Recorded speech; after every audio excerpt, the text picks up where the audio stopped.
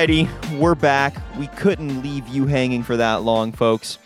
We're coming back for our one and only Secure the Bag segment with Taylor Bagley, the one and only.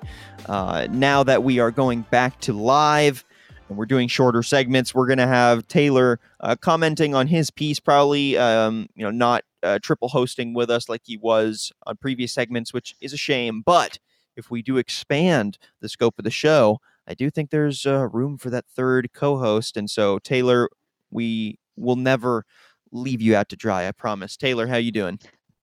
Well, I appreciate that, Daniel. Thank you. And I'm doing great. Yeah, so good to be here for another Secure the Bag segment. Absolutely. All right, Taylor, who is securing the bag or not securing the bag? Or maybe the bag that's being secured is up for debate. Regardless, I'd love to hear what you prepped. Jump into it, my friend. Yeah, absolutely. Well, it's looking closer to that latter of the choices here, but today I am talking about Postmates and specifically Postmates kind of position in the industry and how they are pitted up against, either kind of getting absorbed by their competitors or moving forward and trudging along. So, with that being said, let's kind of look at some of the options that they're faced with here in the short term. But according to reporting, Postmates is reviving its IPO plans, possibly either selling to Uber or looking to go public with the help of venture capital support. So, really, they're placed with these two options that. Either one seems like a good move, specifically as DoorDash, which is a similar privately held company, has seen significant market growth recently. And Uber Eats, which is a giant public company, has operated at really a loss to the tune of hundreds of millions of dollars each quarter for a while now. So they kind of have two routes that they're going to be able to take that can either put the Postmates brand under the Uber Eats branding or company, or they'll be able to go public and kind of trudge that same path that Uber has, but hopefully not to the same tune of loss that they were looking at. So this isn't the first time that Postmates has looked at going public. They first filed for an IPO in early 2019, but the IPO failed to materialize, and later last year tried to sell the company again just after the failure of that public launch. Um, but I think, as we all know, 2020 is a very different year from 2019. With Grubhub, who was in a similar bidding war, is that bidding war behind us now? Uber Eats, appears ready to kind of jump on the opportunity. Specifically, as the IPO market is surprisingly hot given the global pandemic. Postmates have a number of viable options in front of it instead of a continued grind as a private company. So what are they going to do? Despite some hiccups along the way, Postmates has managed, if they've managed anything like revenue growth acceleration because people have been staying home and ordering more food, other than goods from grocery stores, an IPO could look really attractive to investors. That's a huge market for really anybody to try to invest in right now. And it's commonly known fact that public markets have really favored technology companies. Especially software companies. So for many venture-backed companies, it seems like great news, but for Postmates, it's kind of a different equation because they're not exactly on the forefront of the tech and some of the software on that, and its margins won't really match those of a software company's or its recurring revenue in a similar fashion. So with that being said, it's a big fork in the road for Postmates.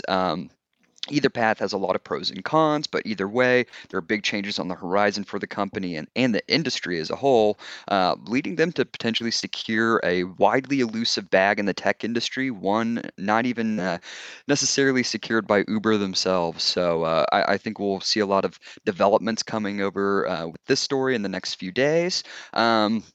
But yeah, we just kind of see a giant ship that's really at a turning point right now, and we're either going to sink the ship, so to speak, or we're gonna keep it trudging along. So, if you guys have any thoughts, I mean, definitely let me know, or feel free to share some of the insight on it. But right now, it's a lot of just speculation as to what the company is going to choose.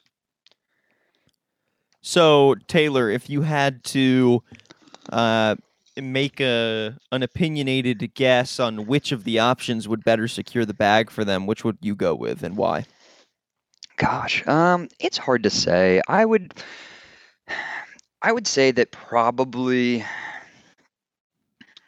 the Uber route, I think, is um, a little bit more attractive, I think, here, specifically in the short term, just because, like we said, this isn't a business model that anybody has ever really successfully pulled off. The companies who do this, specifically, DoorDash, Grubhub, Uber Eats, um, and Grubhub now kind of aligned here with Uber.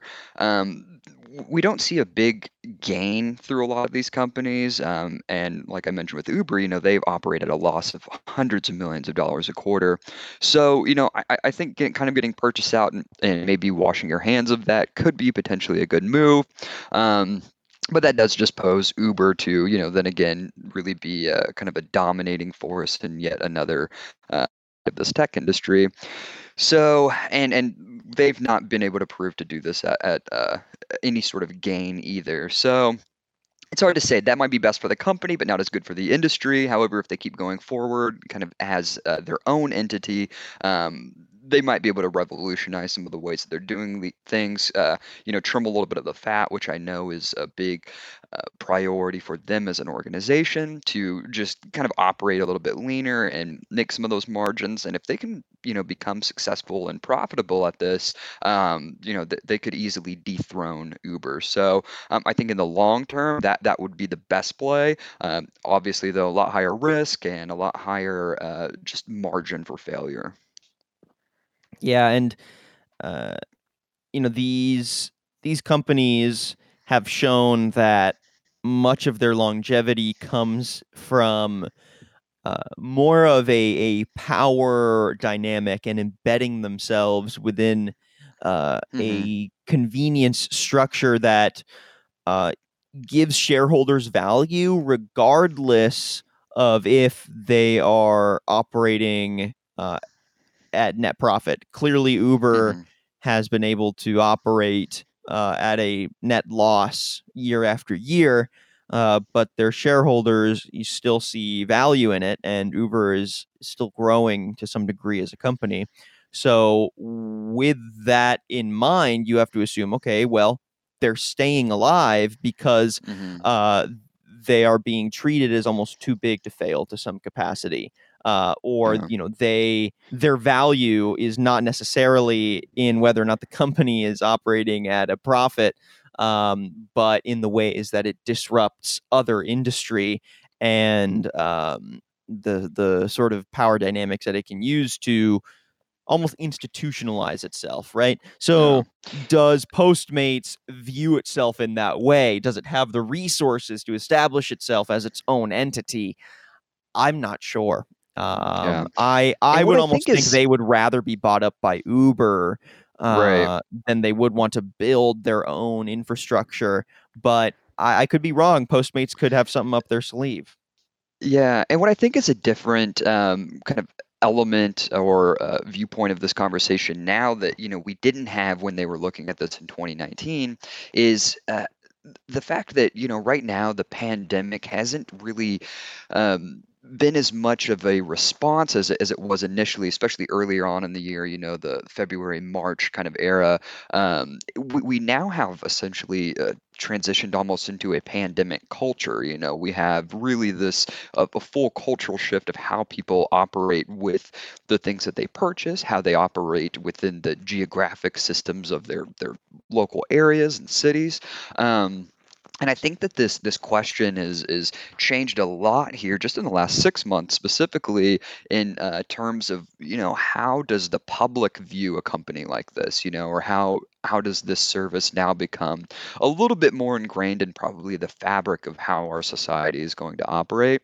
So I think that answers your question a little bit. Maybe not in terms of the company and the brand of Postmates being one of those fixtures in the industry, but the industry itself being a fixture of society and modern culture and I guess pandemic culture, for lack of a better term, which hopefully won't always be the case. But um, regardless, I think that this, has been a big shift for consumers in the last 6 months or so that I don't think we're going to see a shift away from, and it makes venture capital companies who might want to put some money into a company like Postmates, I think a lot more attractive than it was, even just a year ago when you were just looking at these companies operating at a complete loss. So I think there's an element of the consumers there that really play a big role in that. But we'll see. I mean, I know that I use their services here and there. I also use Uber Eats. If both of them went away, I think I would be devastated. So hopefully, we'll be able to see those services continue, but obviously operate where people are uh, being able to, one, be safe, get paid, and operate sustainably. This was a snippet from Business Casual with Daniel Litwin and Tyler Kern, your B2B morning radio show. Tune in Wednesdays and Fridays at 9 a.m. Central on the Simple Radio app or marketscale.com/industries.